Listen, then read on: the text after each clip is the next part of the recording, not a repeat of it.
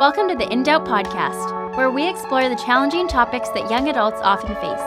Each week, we talk with guests who help answer questions of faith, life, and culture, connecting them to our daily experiences and God's Word. For more info on In Doubt, visit indoubt.ca or indoubt.com.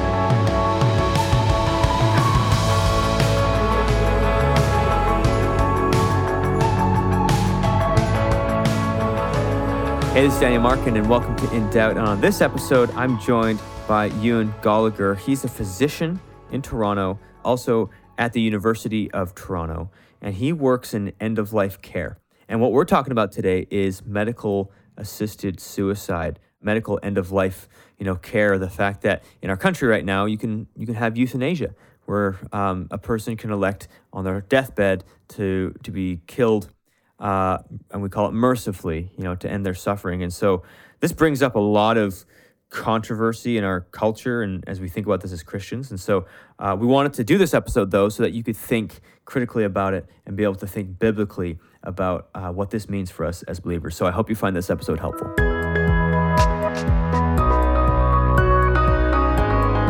Hey, welcome to In Doubt. This is Daniel Markin. I'm joined today by Ewan Goligher. Ewan, how you doing today, my friend? I'm very well, thank you. Hey, listen, we got a really interesting and, controversial topic that we're going to be talking about today. Something that, if many of our listeners have been listening to the news or paying attention to our culture in Canada specifically over the last number of years, we're talking about assisted suicide, but there's a correct name for that. And so this is something that we want to discuss because it's super painful for many people. I think we don't have a good grasp on even what it is. And then the implications of that.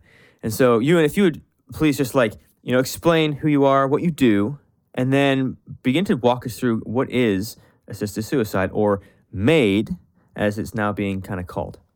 Sure. Thank you, Daniel. So I'm an assistant professor of medicine at the University of Toronto. I'm an intensive care doctor, and I'm also a research scientist. I study sort of ways to improve life support and mechanical ventilation. So that's what I do as my day job. But in the ICU, I'm often involved in caring for patients at the end of life. And when MAID, or medical aid in dying, was legalized several years ago, it really became something that those of us who look after patients at or near the end of life had to come to grips with in terms of what we thought about it, in terms of the ethics. And then for me in particular as a Christian, how, what my spiritual and religious moral obligations were with respect to this kind of sea change in medical ethics. So medical aid in dying has a number of different labels. It's sometimes called physician-assisted death. Traditionally, it was called assisted suicide or euthanasia. So assisted suicide was the term used for when the patient ingests a lethal prescription themselves, and then euthanasia was the term used to describe the act of the doctor or nurse administering the lethal medication by injection. But just for ease of language throughout the interview, I'll just discuss it as euthanasia, which basically I think encapsulates the notion that this is an act where you're deliberately and intentionally causing the patient's death. And that's really what makes this different from anything else we do in medicine, where we otherwise would never intentionally aim to cause the patient's death. Right, because I feel like the irony here is, and correct me if I'm wrong, but as a doctor, you took an oath to try and care for people and try and keep them alive, and that's your goal here. And all of a sudden, this comes along, it's passed through legislation, now it's approved, and this is seen as a solution, which is going completely against your oath. And I imagine that's been a little bit of a conflict of interest, or, how has that been with some of your colleagues? How do you guys wrestle with that? For one thing, it reflects a gradual, progressive evolution in the basic understanding of what medicine is and what it's for. Traditionally, it was seen as something that was aimed at preserving and promoting the bodily health of the patient. And increasingly, it seemed as a means of promoting personal autonomy and personal well-being. So something distinct from and different from, the idea of bodily health per se. What was so strange about it when it was first being legalized was that for those of us who objected to being involved at all, who felt that it was unethical, we suddenly found ourselves in the position of being almost seen as lacking in compassion, or being the bad doctor, so to speak, the doctor who doesn't care about the patient.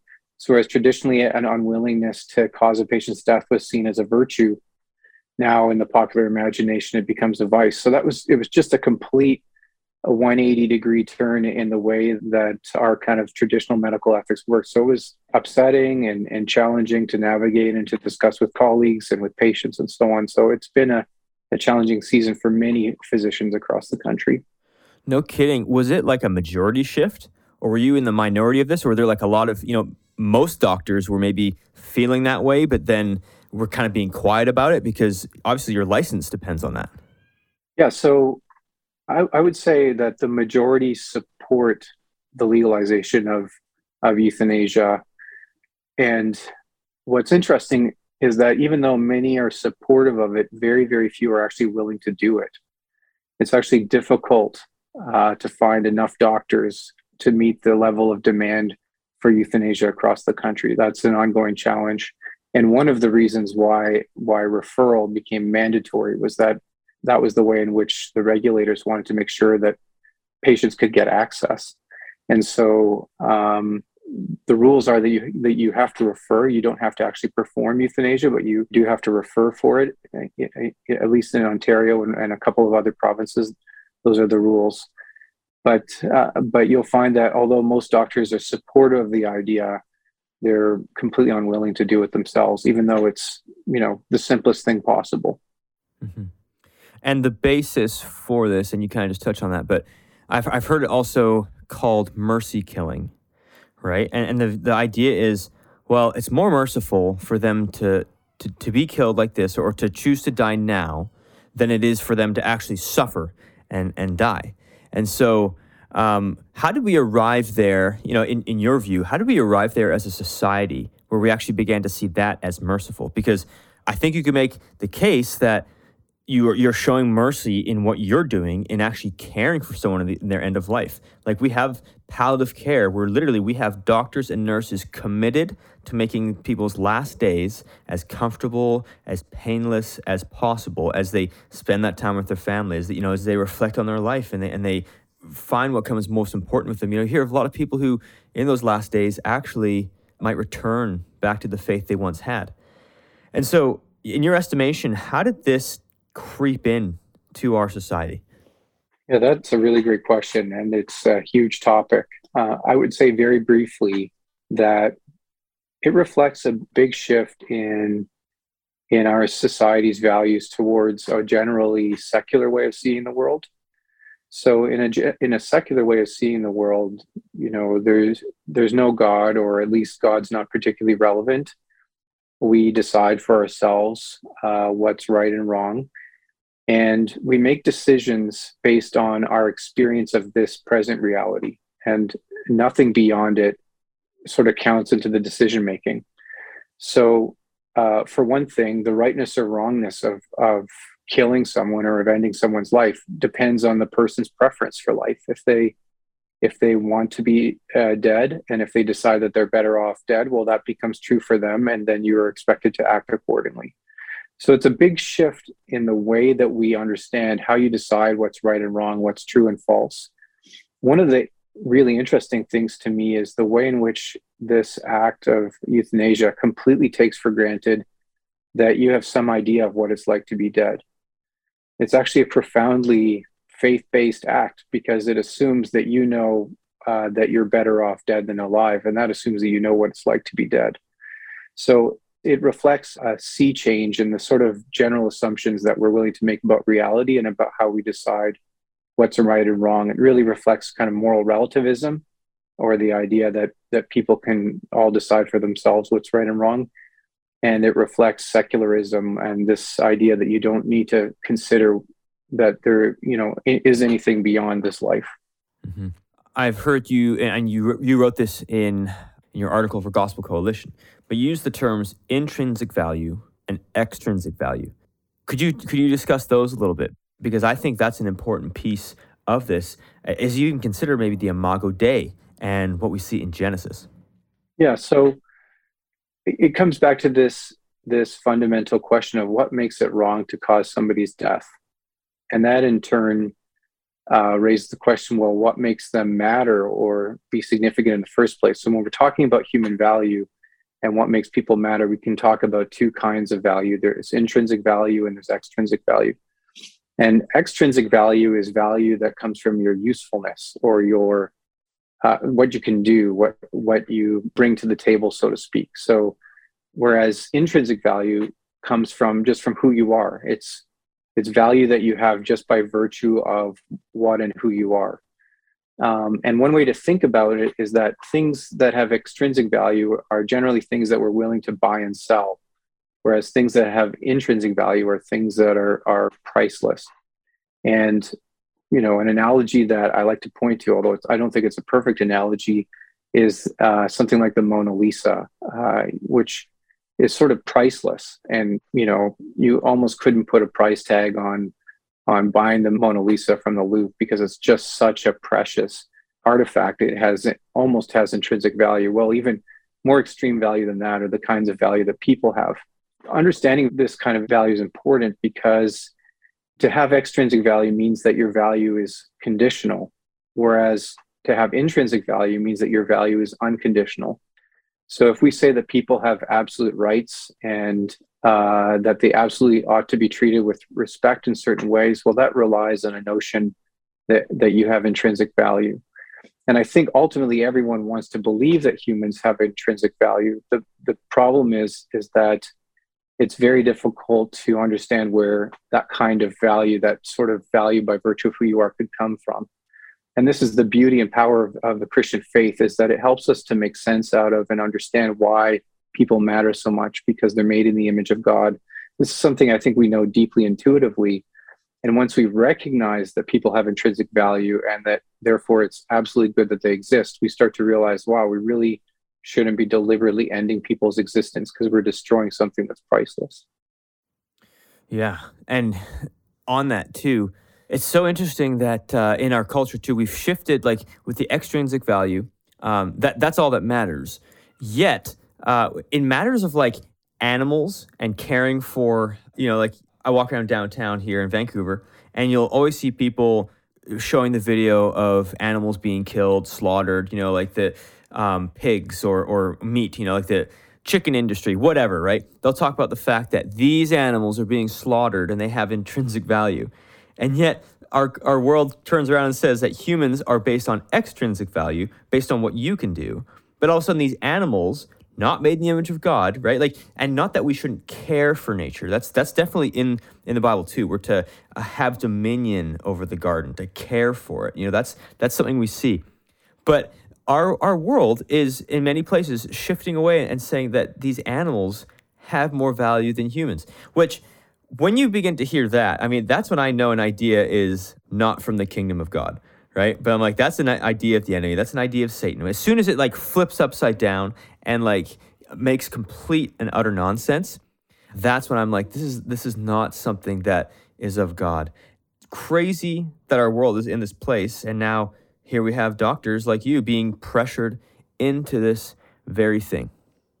Yeah, one of the interesting arguments that was made in support of euthanasia was animal euthanasia. People said, "Oh, if my dog was suffering this way, I wouldn't force them to go through it. I would go to the vet and have them put down." So why is it, if people matter at least as much or more than animals, then why are we unwilling to relieve their suffering by causing their death? And so you could see the way in which that argument relies on the idea that humans aren't really fundamentally different in the nature of their value from animals, that there's no real difference. And if we treat animals with respect in a certain way, we have to treat humans with respect in the same way. And I think one of the ways in which our world is deeply broken is the way in which we so easily forget just how much we matter. And over the last few years, as I've been reflecting on these things and trying to find language to describe the true depth of human value, and I think this idea of intrinsic value by virtue of who you are, becomes so powerful because it helps us to understand why, even though people become disabled, they still matter so deeply. And even if people are suffering chronically and limited in certain ways, they still matter so deeply. And I think one of the tasks that we have as a Christian community is to remind ourselves of this, to remind those who are suffering of their value, and to live that out as communities that display servant-hearted love. People in our community should be continually reminded just how much they matter, just how deeply valuable they are. And I think that kind of memory of the depth of human value becomes powerful witness to the world of the beauty and power of the gospel to change people's lives. Yeah. And that is a truth. The fact that, like, it's not something that it's a wishful thinking that, like, oh, if you believe in the gospel, you now have value. No, we actually believe this is a reality written into the fabric of our world, into the fabric of creation, the fabric of the human story. And that's what's being taken away. And like, that's where, we've exchanged that for a fraudulent story. And I think that returning back to the story, I mean, you talk about like, even, 2020 and the implications, teasing that out of mental health and all those issues with people. It's a lot of it. We're discussing their intrinsic value. It's hard to be isolated, but even when you're thinking about these things, like, you have value, you matter. You are made in the image of God. And that's something I agree with you. We all wish that were true. And it's sad when people actually can't accept that as true because they don't know God. And everything that they are hearing is being said the other way. As you operate as a physician in this area, what's the most frustrating thing? I would say the thing that frustrates me the most is the way in which many of my colleagues don't see how a willingness to cause people's death devalues them. Some of the stories that have been in the media recently about people with, extreme chemical sensitivities, unable to find new places to live, and therefore finding that they can't go on with life, and then finding a doctor who's willing to cause their death. It frustrates me that those physicians or nurse practitioners or whoever's offering it to them don't see that they're sort of acknowledging the pointlessness of that person's existence and just how much it devalues them. So instead of our profession turning around saying, no, these people really matter and we need to find a way to help them, rather the response is, yeah, you're right. There's no point in going on and we're happy to end your existence. Like, that's a tragedy. I think it's really going to undermine and erode public trust and respect for the profession over time. And I think that's bad for patients more generally. So that's a kind of a more abstract or general frustration. And I would say that's the biggest thing that frustrates me. When people are thinking about end of life decision making, these are truly weighty issues. And, we need to be so gentle and so patient and respectful of how people are going through these things. It is tremendously difficult to endure chronic suffering. And I would never want to play that down at all by opposing euthanasia. I want to honor the courage of those who are enduring chronic suffering.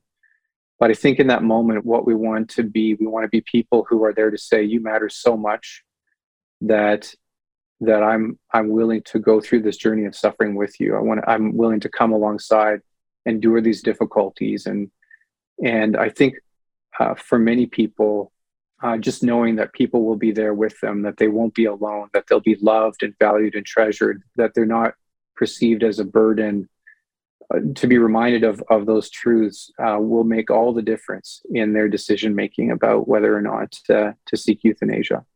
I've heard it said as well that most people, when you're in a lot of pain, when you're in chronic pain, you want it to end. And a lot of times the instincts take over. You just want to be taken out of that pain. And I think that drives a lot of decision. My understanding is that for the majority of people, if you can manage that pain, like you do in end-of-life care, if you can give them enough, morphine or hydromorphone, whatever, to dull their pain, most of the time they're actually, that they're okay with that, right? And they would rather, see the end of their life naturally. And it just feels like this is just a cheap way out, to just be like, well, just end it quickly and, more efficiently, and then to spin it and say, then you're not a burden to your family or to society. And we've lost what it means to actually die well and to, as I think about it, it reminds me of when Paul's talking in Colossians about filling up in the afflictions lacking in Christ. And you tease that out, and it's not that Christ's afflictions are lacking, but it's that Christ came, suffered, rose again, returned to heaven, and now we're here to carry on the gospel. And one of the ways that the gospel is actually proclaimed most mightily is through our suffering, that people see how we suffer different, and they actually can take note of that. Look how that person's suffering, and unwaveringly, their faith has not changed. They're still hopeful, right? What is it that they believe that they live like that? That is something that's so powerful, and I think that's being robbed, taken away, and it's painful to see. Yeah, these are great points. I mean, I would say two things. I would say, first of all, you're absolutely right that palliative care and modern palliative medicine is incredibly effective at controlling symptoms and relieving pain, relieving discomfort, and helping people to live well through the dying process. And I have colleagues who are immensely skilled at helping people through that. In the ICU, we see some of the more extreme cases of physical suffering at the end of life, and we absolutely can control it. And I personally sometimes sedated people if needed in order to make sure they're comfortable as they go through the dying process. We have the tools at our disposal to relieve the vast majority of physical suffering. But it's interesting, if you read the literature, the reason people are seeking euthanasia is not physical suffering. That's very rarely the reason people seek it out. It's because of a sense of a loss of autonomy, a feeling that there's no point in going on with life because you're progressively becoming more limited, losing control. And actually what's powerful and attractive to people about euthanasia is the ability to regain some control over the end of life. So it's very much actually an intervention for spiritual or existential suffering rather than for physical suffering, despite how it's sometimes advertised. So this is why we're seeing people with mental illness and disability being offered euthanasia, because it's really not about controlling physical symptoms. It's about the challenge to make meaning out of life when you're suffering. And if life feels utterly meaningless, then that's a form of existential suffering that medicine can't fix, can't address. So the second point I would make, and to your point about filling up what's lacking in Christ's afflictions, I think this is part of the message that as Christians we need to remind one another of, and then we need to speak to the world, is that life is profoundly meaningful and we have purpose and significance unconditionally, no matter what circumstances or difficulties we find ourselves in, that our life matters, that our existence matters, and that there's a reason that we're here and there's a reason we're going through things. There's a wonderful book by Viktor Frankl.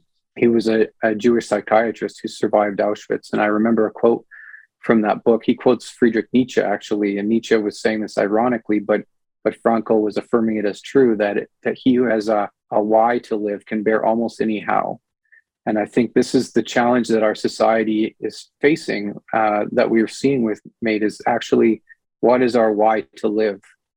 And if we lose that, then it becomes much harder to bear the suffering that might come our way. You mentioned two things there. One, I was not aware that this could be offered to someone who had declining mental health. That's crazy to me that would... Well, I should clarify that's the legislative change that's being actively discussed at the moment. Oh, wow. And I think there's very strong support from the Trudeau government. So it almost certainly will go through. They have a track record of continually easing restrictions and barriers to accessing euthanasia. So I think they'll probably continue in that vein with this new legislation. Ewan, we're coming in for a landing here for this program, but it's been obviously like a very heavy episode. Can you send us off with like some hope, like the hope of the gospel and how the gospel plays into this? Yeah, absolutely. I mean, I think, like I said before, the crux of this whole issue is the question of whether it's possible for our suffering to really matter.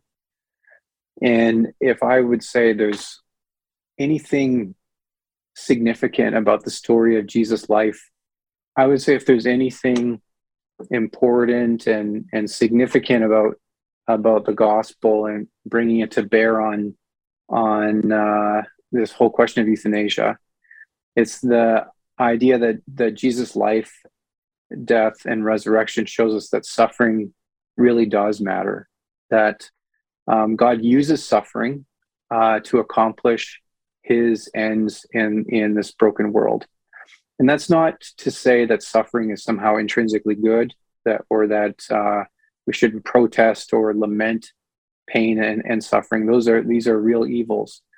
But it's the power of the gospel that God can take what's broken and tragic and turn it for good. And I would encourage those Christians who are listening to reflect on the fact that when God calls you to suffer in life, that it's an opportunity to prove the true depth of your worship and love for him. Because it's easy to worship God when everything's going well and you're getting everything you want in this life. But until you're like Job, who can say, though he slay me, yet I will trust him. That's when you're really worshiping. That's when you're given the privilege of really showing the world just how valuable and glorious God is, that he can satisfy you in the midst of that. So I think we have a message and a philosophy of life as Christians that absolutely meets the needs of those who are afraid of suffering and facing the journey towards death. And so I'm so thankful to have that, and I'm hopeful that God will use us to faithfully spread that message of meaning and purpose and value to a culture that's struggling to find its way through these very difficult issues. Amen. Well, Ewan, thank you for your time. Thank you for jumping on this program with us. And, Lord be with you in your continued work as a physician. It's tricky times, but I believe he's called you to that.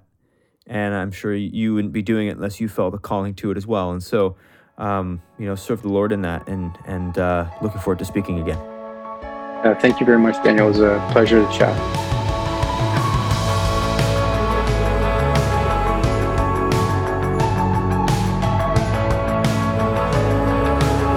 Thanks so much for listening. If you want to hear more, subscribe on iTunes or Spotify, or visit us online at indoubt.ca or indoubt.com. We're also on social media, so make sure to follow us on Instagram, Facebook, and Twitter.